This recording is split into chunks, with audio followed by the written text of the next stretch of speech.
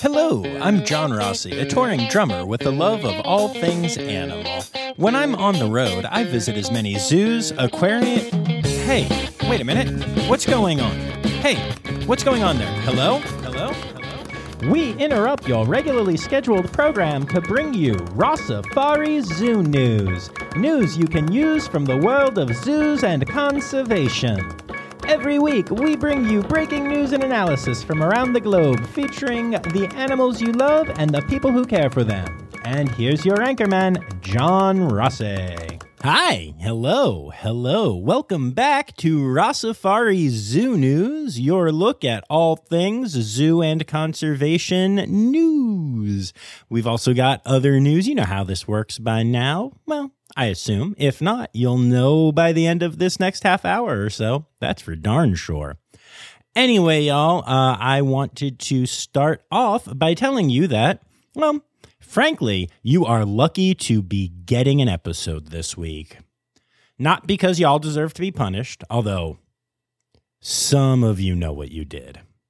Now, anyway, I don't know. I'm in a weird mood again, which is always fun, so yay. I have to tell you that I have been absolutely absorbed in a book that came out earlier this week, and so I want to tell you about it, and it's actually a sequel. So there was a book that came out in 2019, and the author is Kira Jane Buxton, and the book is known as Hollow Kingdom. Hollow Kingdom is a book that is often described as The Secret Life of Pets meets The Walking Dead, and that's a pretty apt description. It is a post-apocalyptic thriller told in a world where the human species is at the end of its time, and it is told from the perspective of many of the animals that live through this end of humanity. The main star of the show is a crow who is affectionately known as ST. And if you want to know what that stands for, you should check out the book because it's hilarious. And he's just an amazing character. I love ST and I love all of the other animals in that book. It is one of my favorite books that I have ever read, to be honest with you. I love it. And it happens in Seattle. So as you can imagine, Woodland Park Zoo is mentioned, and some of the animals from Woodland Park Zoo feature into the book. And it's amazing. It's hilarious. It's heartfelt. I laughed. I cried. I missed the lead character as soon as it was over. So imagine my surprise when I was wandering Burlington, Vermont on my day off on Monday and went into a bookstore and was told that the very next day, a sequel to Hollow Kingdom was being released. I got so excited. Now, this sequel is called Feral Creatures, and I am almost halfway through it, and I am loving it again. It is so good. So I am officially recommending that if you like animal stuff, and I will say, I mean, this is obviously fiction. It also is wildly anthropomorphic, which, sometimes people like and sometimes people don't. But I do. And if this is something that might interest you, I highly recommend checking out Hollow Kingdom and then cruising on through to Feral Creatures. And if you've read either or both, hit me up on Insta or Facebook if you want to chat about these amazing books. Or at least amazing book and a half. I can't really comment on the second half of the book I haven't read yet. But hey, it'll probably be great because I'm loving all of it so far. Oh, and along with being, available as actual print books, both Hollow Kingdom and Feral Creatures are really great audiobooks. If any of you use Audible, they are on there and they are amazing. And hey, don't forget while you're on Audible that you can download episodes of the Rossafari podcast on there and also rate and review the show. Appreciate y'all. So yeah, that's my big exciting news for the week. Show is still going well. I have an upcoming interview this Monday that I cannot wait to share with y'all. It's going to be awesome. I've been hearing from more zoos up in the area, and we're going to get some other really cool interviews in. So looking forward to all of that. But for now, I think it's time for an oral advertisement. Today's episode is brought to you by Daydreamers Studios. Do you have stories and expertise to share with the world? Have you ever thought about starting your own podcasts? There's no better time to start than now with the help of a trusted production partner. Daydreamer Studios is a full-service production company that takes all the stress off your plate. You can focus on creating engaging content while they focus on recording, editing, audio engineering, hosting, and publishing on 22 platforms. Log into the advanced remote system with one click, and the Daydreamer team will be on the other end, ready for you to record everything you have to say. Owned and operated by Daydreamer Network, Daydreamer Studios continues on the company's mission to empower storytellers of all kinds by making podcasting accessible to all. For more information and current promotions, visit daydreamernetwork.com/studios. All right, it is officially time to get to this week's news. Here we go. Well, it's 1 for the pandas, 2 for the bears, 3 for the monkeys. Now you should care. Now won't you listen to Zoo News? Or you could do anything, but why not listen to Zoo News? Well, it's a Zoo News. We start off this week with some cool news from the Akron Zoo. The Akron Zoo has received a grant of $68,000 over the course of 2 years to put into their diversity, equity, accessibility, and inclusion initiatives. Funds from the grant will be focused on 5 areas at the zoo: hiring and staff promotions, workplace culture, guest experiences, procurement, and partnerships with community organizations. The president and CEO of the Akron Zoo, Doug Pikars, said, "When we say you belong at the Akron Zoo, we really mean it. We recognize that making everyone feel welcome at our zoo requires an intentional effort to include all people in our diverse community. The Akron Zoo has launched programs in the past as part of our DEAI journey, and as this journey continues to create new understanding, we know there is always more to be done." Honestly, y'all, I'm just impressed that the zoo went after a grant for this purpose. That's really cool, and I really can't wait to see how the zoo uses this money to implement and create new diversity, equity, accessibility, and inclusion initiatives. So now we're going to move on to talking about pandas, but shockingly, and maybe even a little painfully, we're not talking red pandas, we're talking giant pandas in this story. Specifically, we're talking about Yaya and Lele, 2 pandas that have been at the Memphis Zoo since 2003. The zoo has seen many posts on social media recently claiming that Yaya is not looking particularly well. This is simply not the case.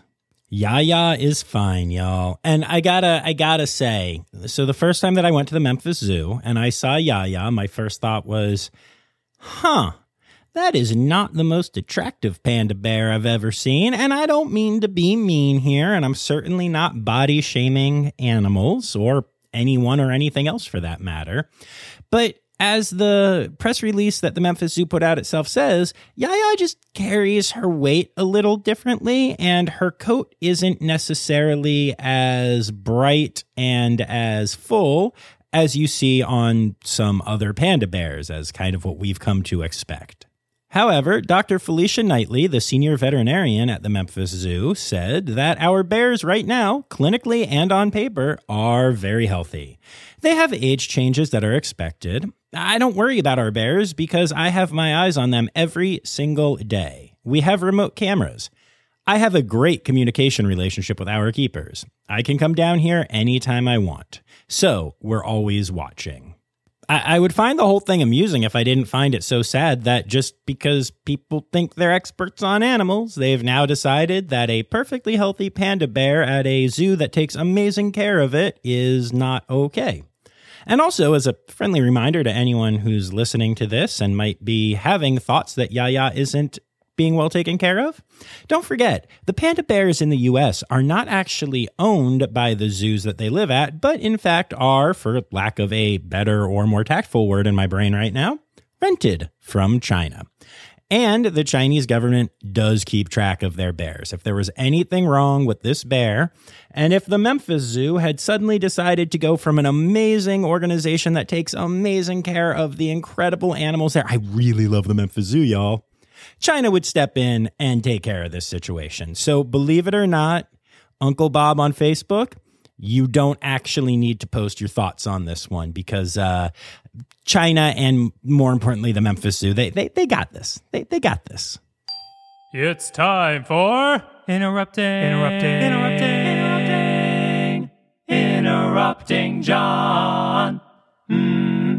Well, here's one I never thought I would end up doing, but an Interrupting John in zoo news, because there is some late-breaking news about this story. I already recorded my main part, but now I want to share the update. The AZA heard so many complaints about the panda's appearance at the Memphis Zoo that they went and did their own investigation and found out that, shocker, both pandas are healthy and well cared for. Again, I'm both impressed by the fact that the AZA did this and that they take animal welfare so seriously and all the good things that you can take from this.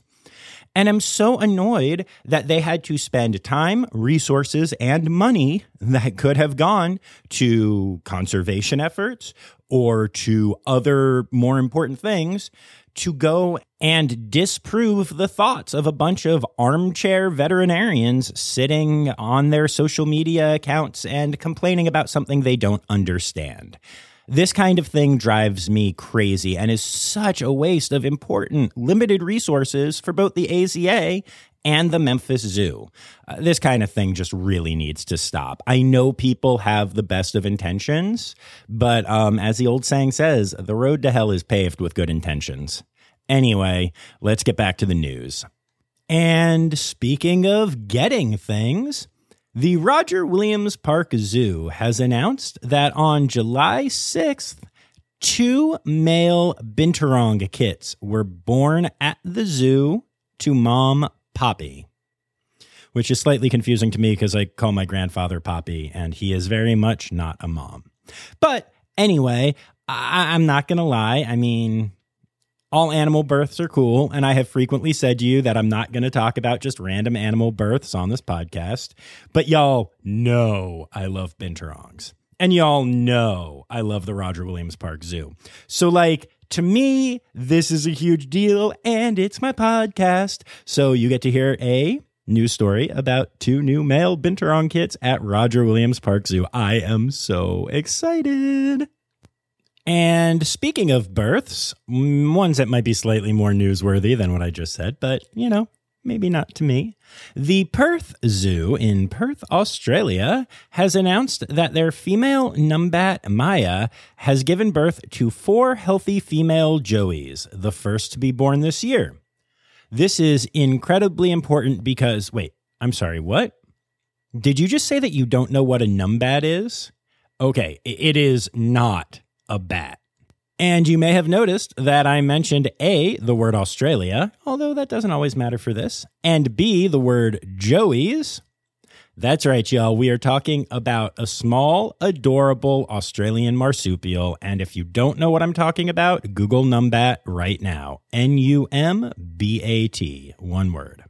Anyway, this is extra important because it is estimated that there are around 1,000 numbats left in the wild, and the Perth Zoo is the only zoo in the world breeding numbats for release to bolster their wild population numbers. So, these 4 joeys are real important, y'all. I am so proud of the amazing work being done at the Perth Zoo and cannot wait to visit Australia someday. I'm coming as soon as I can, I promise. So my next story here is actually just an update to a couple of previous stories. I've mentioned before that at various times, COVID-19 vaccinations were being created for zoo animals, then tested on zoo animals, and then given to a couple of very lucky zoo animals who got to be early guinea pigs, though ironically no guinea pigs were used for the early trials. Well, now it has been decided that these experimental vaccines seem to be working really well, and so thousands of doses are rolling out to zoos around the country. Obviously, they are not just giving these to all animals, but to ones that have shown the most likelihood to get COVID-19, including primates and big cats. This is really exciting news, doubly so because of the lion story that I shared last week, where it turns out that the Delta variant may actually be more harmful to certain animals than the original COVID-19. So, yay, vaccinations. Yay, animals getting vaccinations. I actually read how, a lot of the animals, when they are getting their vaccinations, then immediately get a favorite treat. One of the bears at the Oakland Zoo got vaccinated and then was allowed to eat whipped cream right from a can. Certain primates have been given marshmallows after getting their vaccination, and some cute stories. So, on a side note, if you know people with vaccine hesitancy at this point, especially after Pfizer just got official, real FDA approval, maybe offer to give them their favorite treat in exchange for getting the vaccine. It probably won't work because humans are not as smart as many animals, at least not the humans in question. But hey, it might work. Give it a shot. And seriously, y'all, get your vaccines. I know you have already. I'm proud of you. I really am. I love you all. This next story serves as a quick reminder that accredited zoos are good zoos. And while there are certainly good zoos that do not seek accreditation for a variety of reasons, roadside zoos are a real problem in our country. For instance, there was a brown bear that recently had to be seized from a northern Michigan roadside zoo because of how poorly it was being treated. The brown bear, named Grizzy, had a large ulcerated wound above its left eye.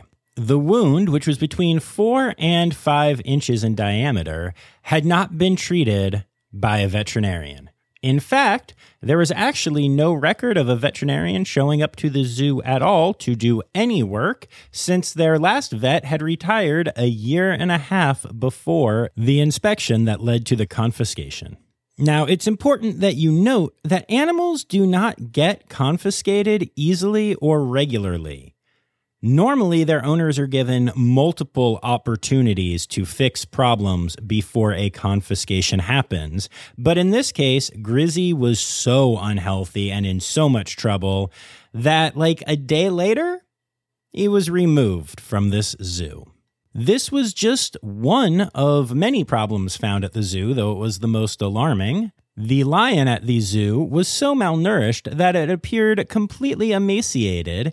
And the worst part about this is that when told as such, the owners did not even realize that the lion was underfed. There was a bobcat that was so obese it seemed like it could barely walk and also had matted fur on its back and neck. Many of the animals were living in piles of feces that had not been removed in quite some time. The entire zoo was a disaster. And here's the thing. You may notice that I have not mentioned the name of the zoo. Well, there's a reason for that.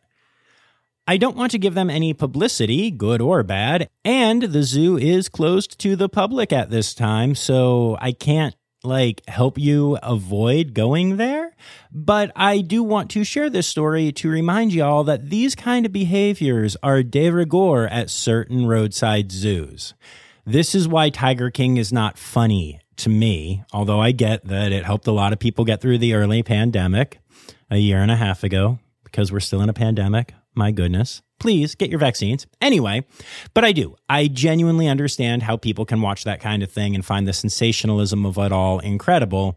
But just remember that behind those types of things, behind roadside zoos, behind cub petting, behind Tiger King, there are actual animals, living, breathing, amazing animals that are being treated like this. But now, to ensure that we don't end the Zoo News segment on a total downer, I have to share with you the story that has been sent to me the most of any story since I started doing Zoo News. Everyone was real interested in having me put this on my podcast.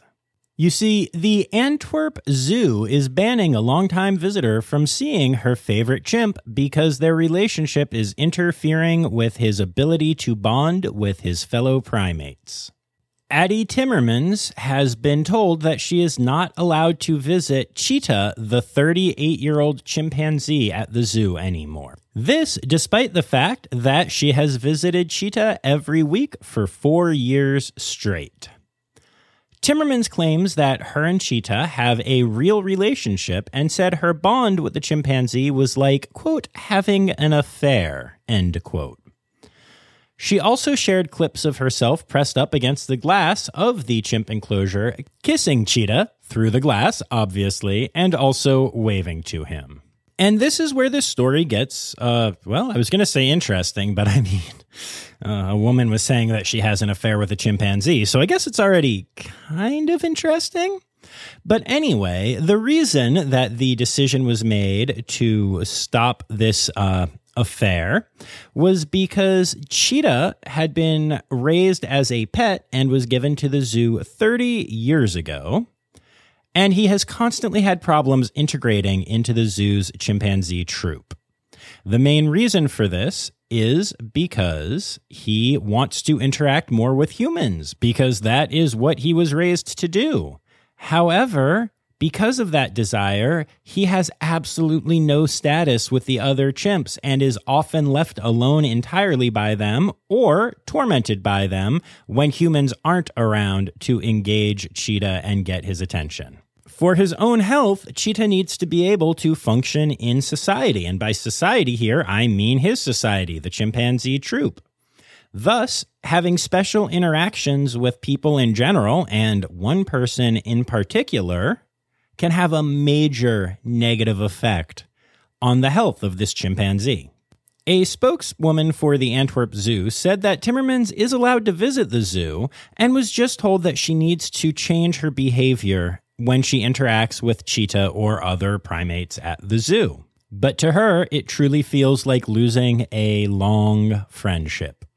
I don't know. It's an interesting story, and I have a lot of thoughts on it, and some of them are conflicting. I'm still kind of thinking through it myself, honestly.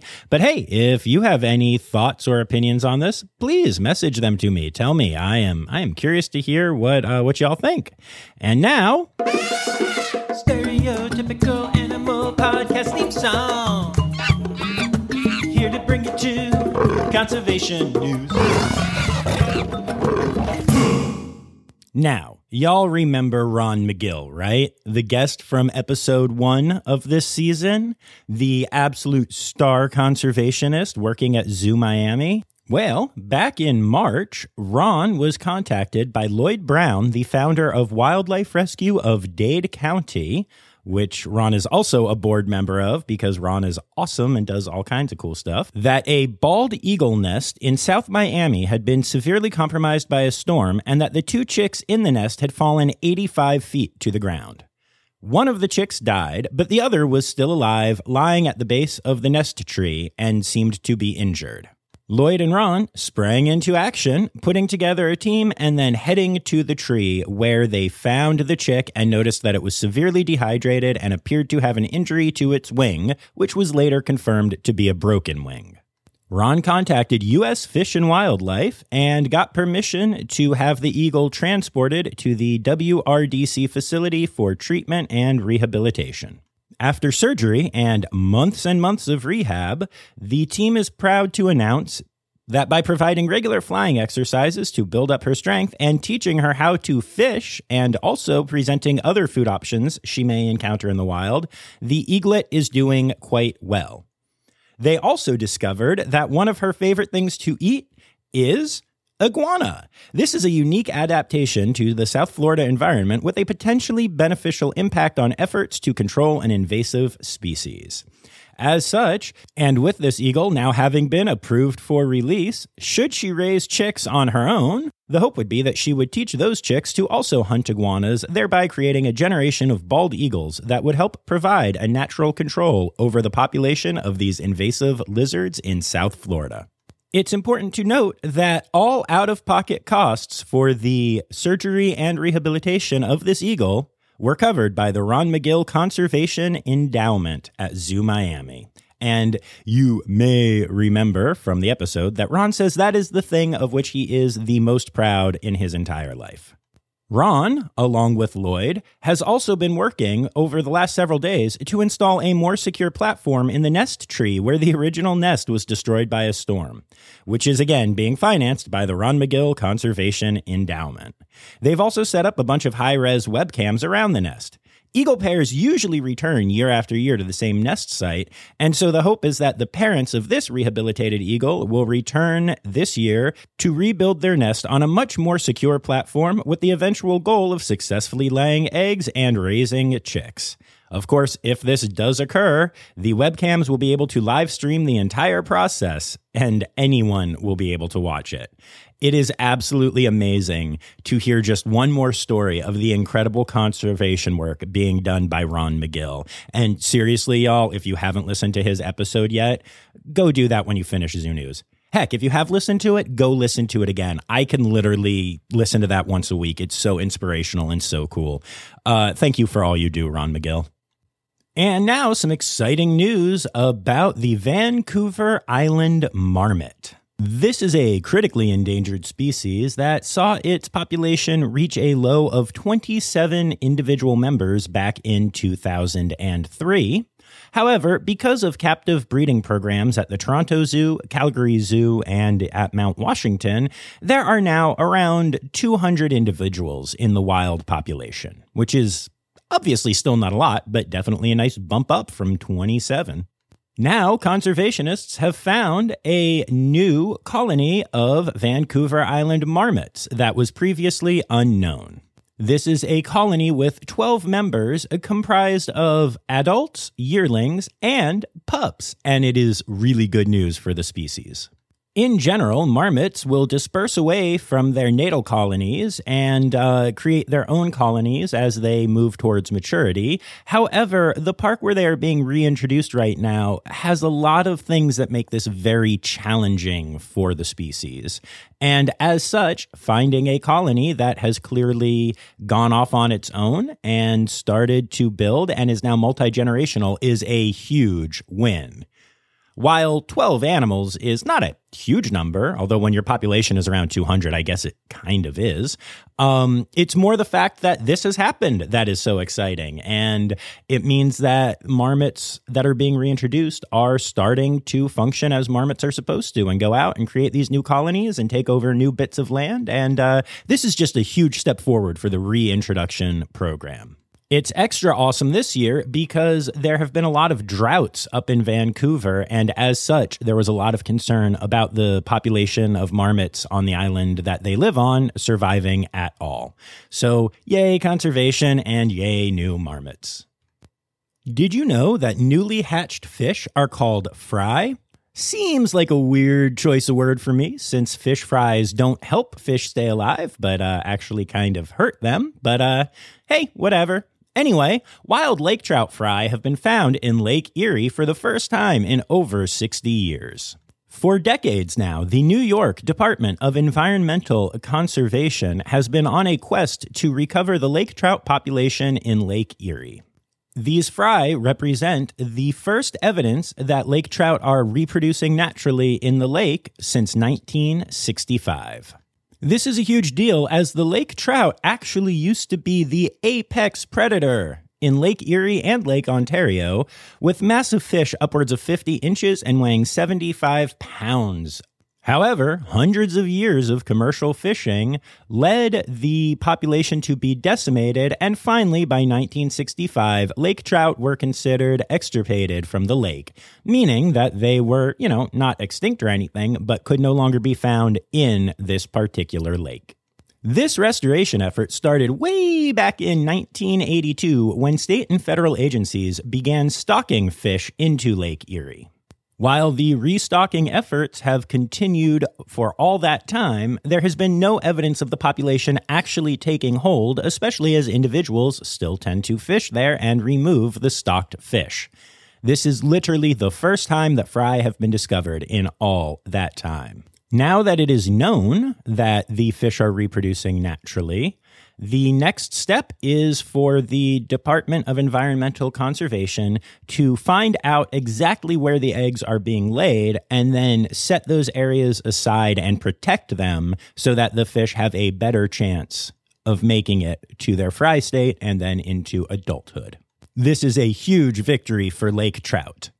Lake Trout, by the way, was also a band that I saw open for Blues Traveler many years ago, and that played around the Baltimore area a lot. Truly an amazing band. I really don't know what they're up to, if they're still together. I doubt it, but if you can find any of their old recordings, Lake Trout was a really cool band, y'all. Man, I wish someone would conserve cool bands from going extinct. Anyway...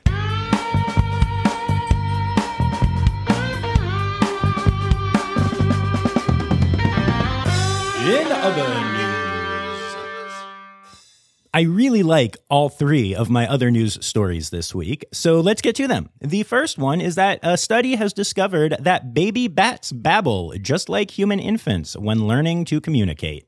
And yeah, I'm mostly doing this story because I wanted to say baby bats babble a lot. It's fun. Try it. So what we know is that human babies babble to gain control over their tongue, lips, jaw, and vocal system. But babbling, also known as vocal imitation, is rare in the animal kingdom, and up to now had only been observed in songbirds, and actually only male songbirds.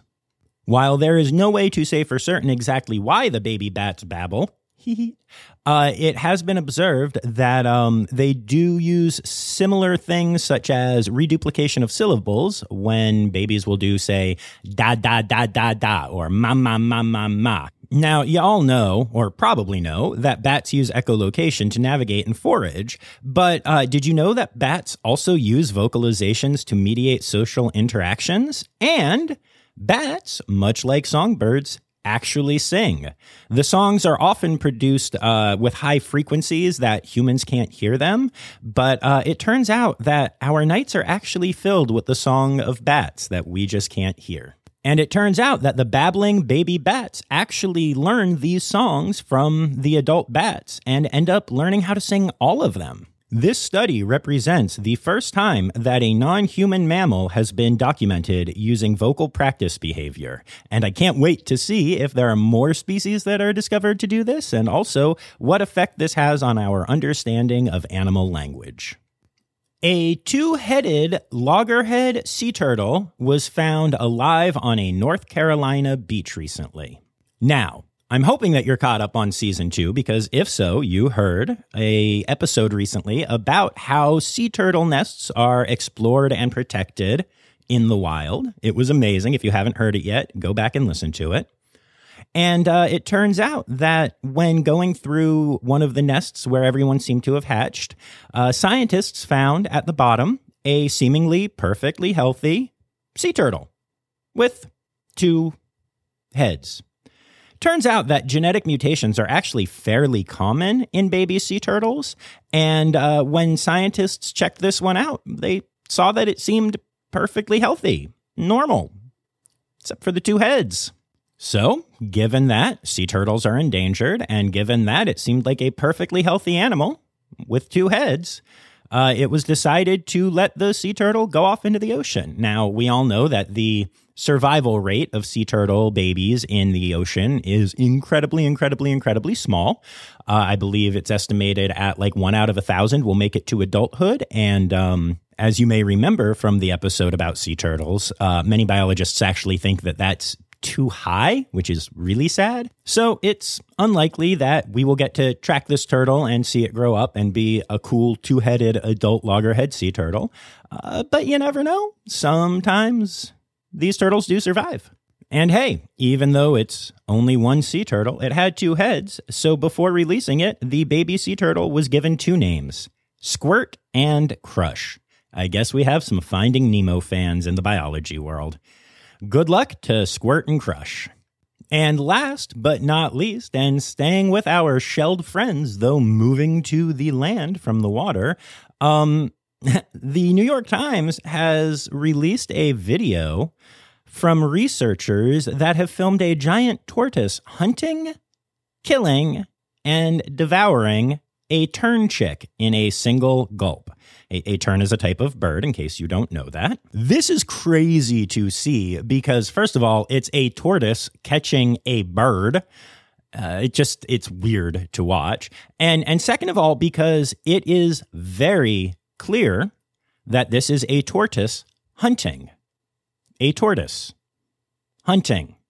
A tortoise, which is supposedly an herbivore, hunting and eating meat. Keep in mind, if you've ever seen videos of tortoises or box turtles or anything of the type eating, turtles and tortoises often have a hard time catching strawberries. So the idea of a giant tortoise hunting a bird is just beyond my imagination, even having seen it. The researchers who found this were horrified and shocked, and the entire scientific community is now just incredibly curious about what this means. Have we misunderstood this species for all this time? Are they in fact omnivores?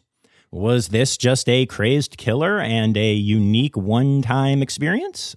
Well, we'll have to do some research and some observation to find out. But it definitely puts a new spin on the term gentle giant that is often used to describe giant tortoises. Heck, maybe I was putting myself in danger when I met Larry, Moe, and Curly, the Galapagos tortoises, at the Santa Fe Teaching Zoo. No, I'm kidding. I clearly wasn't. But it's going to be interesting to see what comes from this discovery.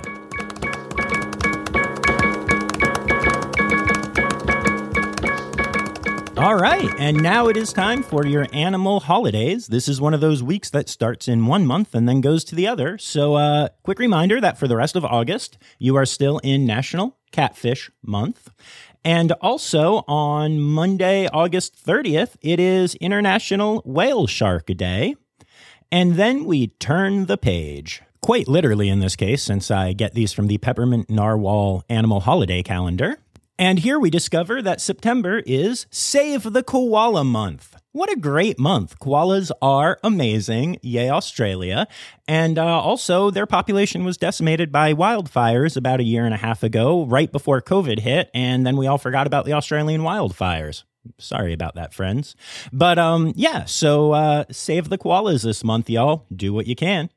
Then on Wednesday, September 1st, it is International Primate Day. Yay! And that's it for your animal holidays for the week.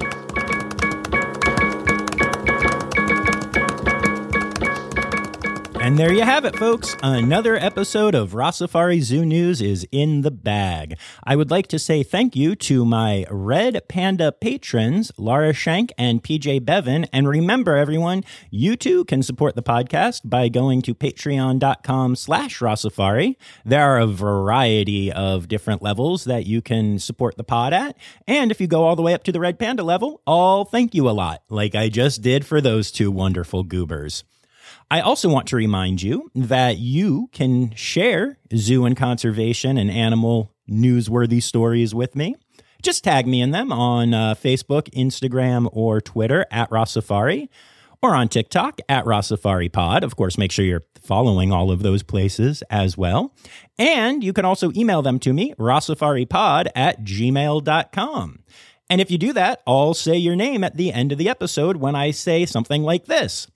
Thank you to the people who contributed to this week's episode, including Dr. Zoe Vesley-Gross, Dr. Natalie Taco, Peter Oilo, Megan Barrett, Kim Cooley, Colleen Lenahan, Liz Dunlevy, Jamie Delk, and Anya Keene. I love and appreciate y'all so much. And remember, y'all, the term newsy credits backwards is Steiderk Yiswen. The Rossafari podcast is produced, hosted, and engineered by John Rossi. Editing and fact-checking by John and Dr. Zoe Vesley-Gross. Our theme song is Sevens by Nathan Burke, performed by Nathan and John. Interrupting John theme and additional voices by Taylor Isaac Gray. You can reach John directly on Instagram and Facebook at Rossafari or by email at rossafaripod@gmail.com. Rossafari is part of the Daydreamer Media Network. Now, stop listening to me and go visit a zoo.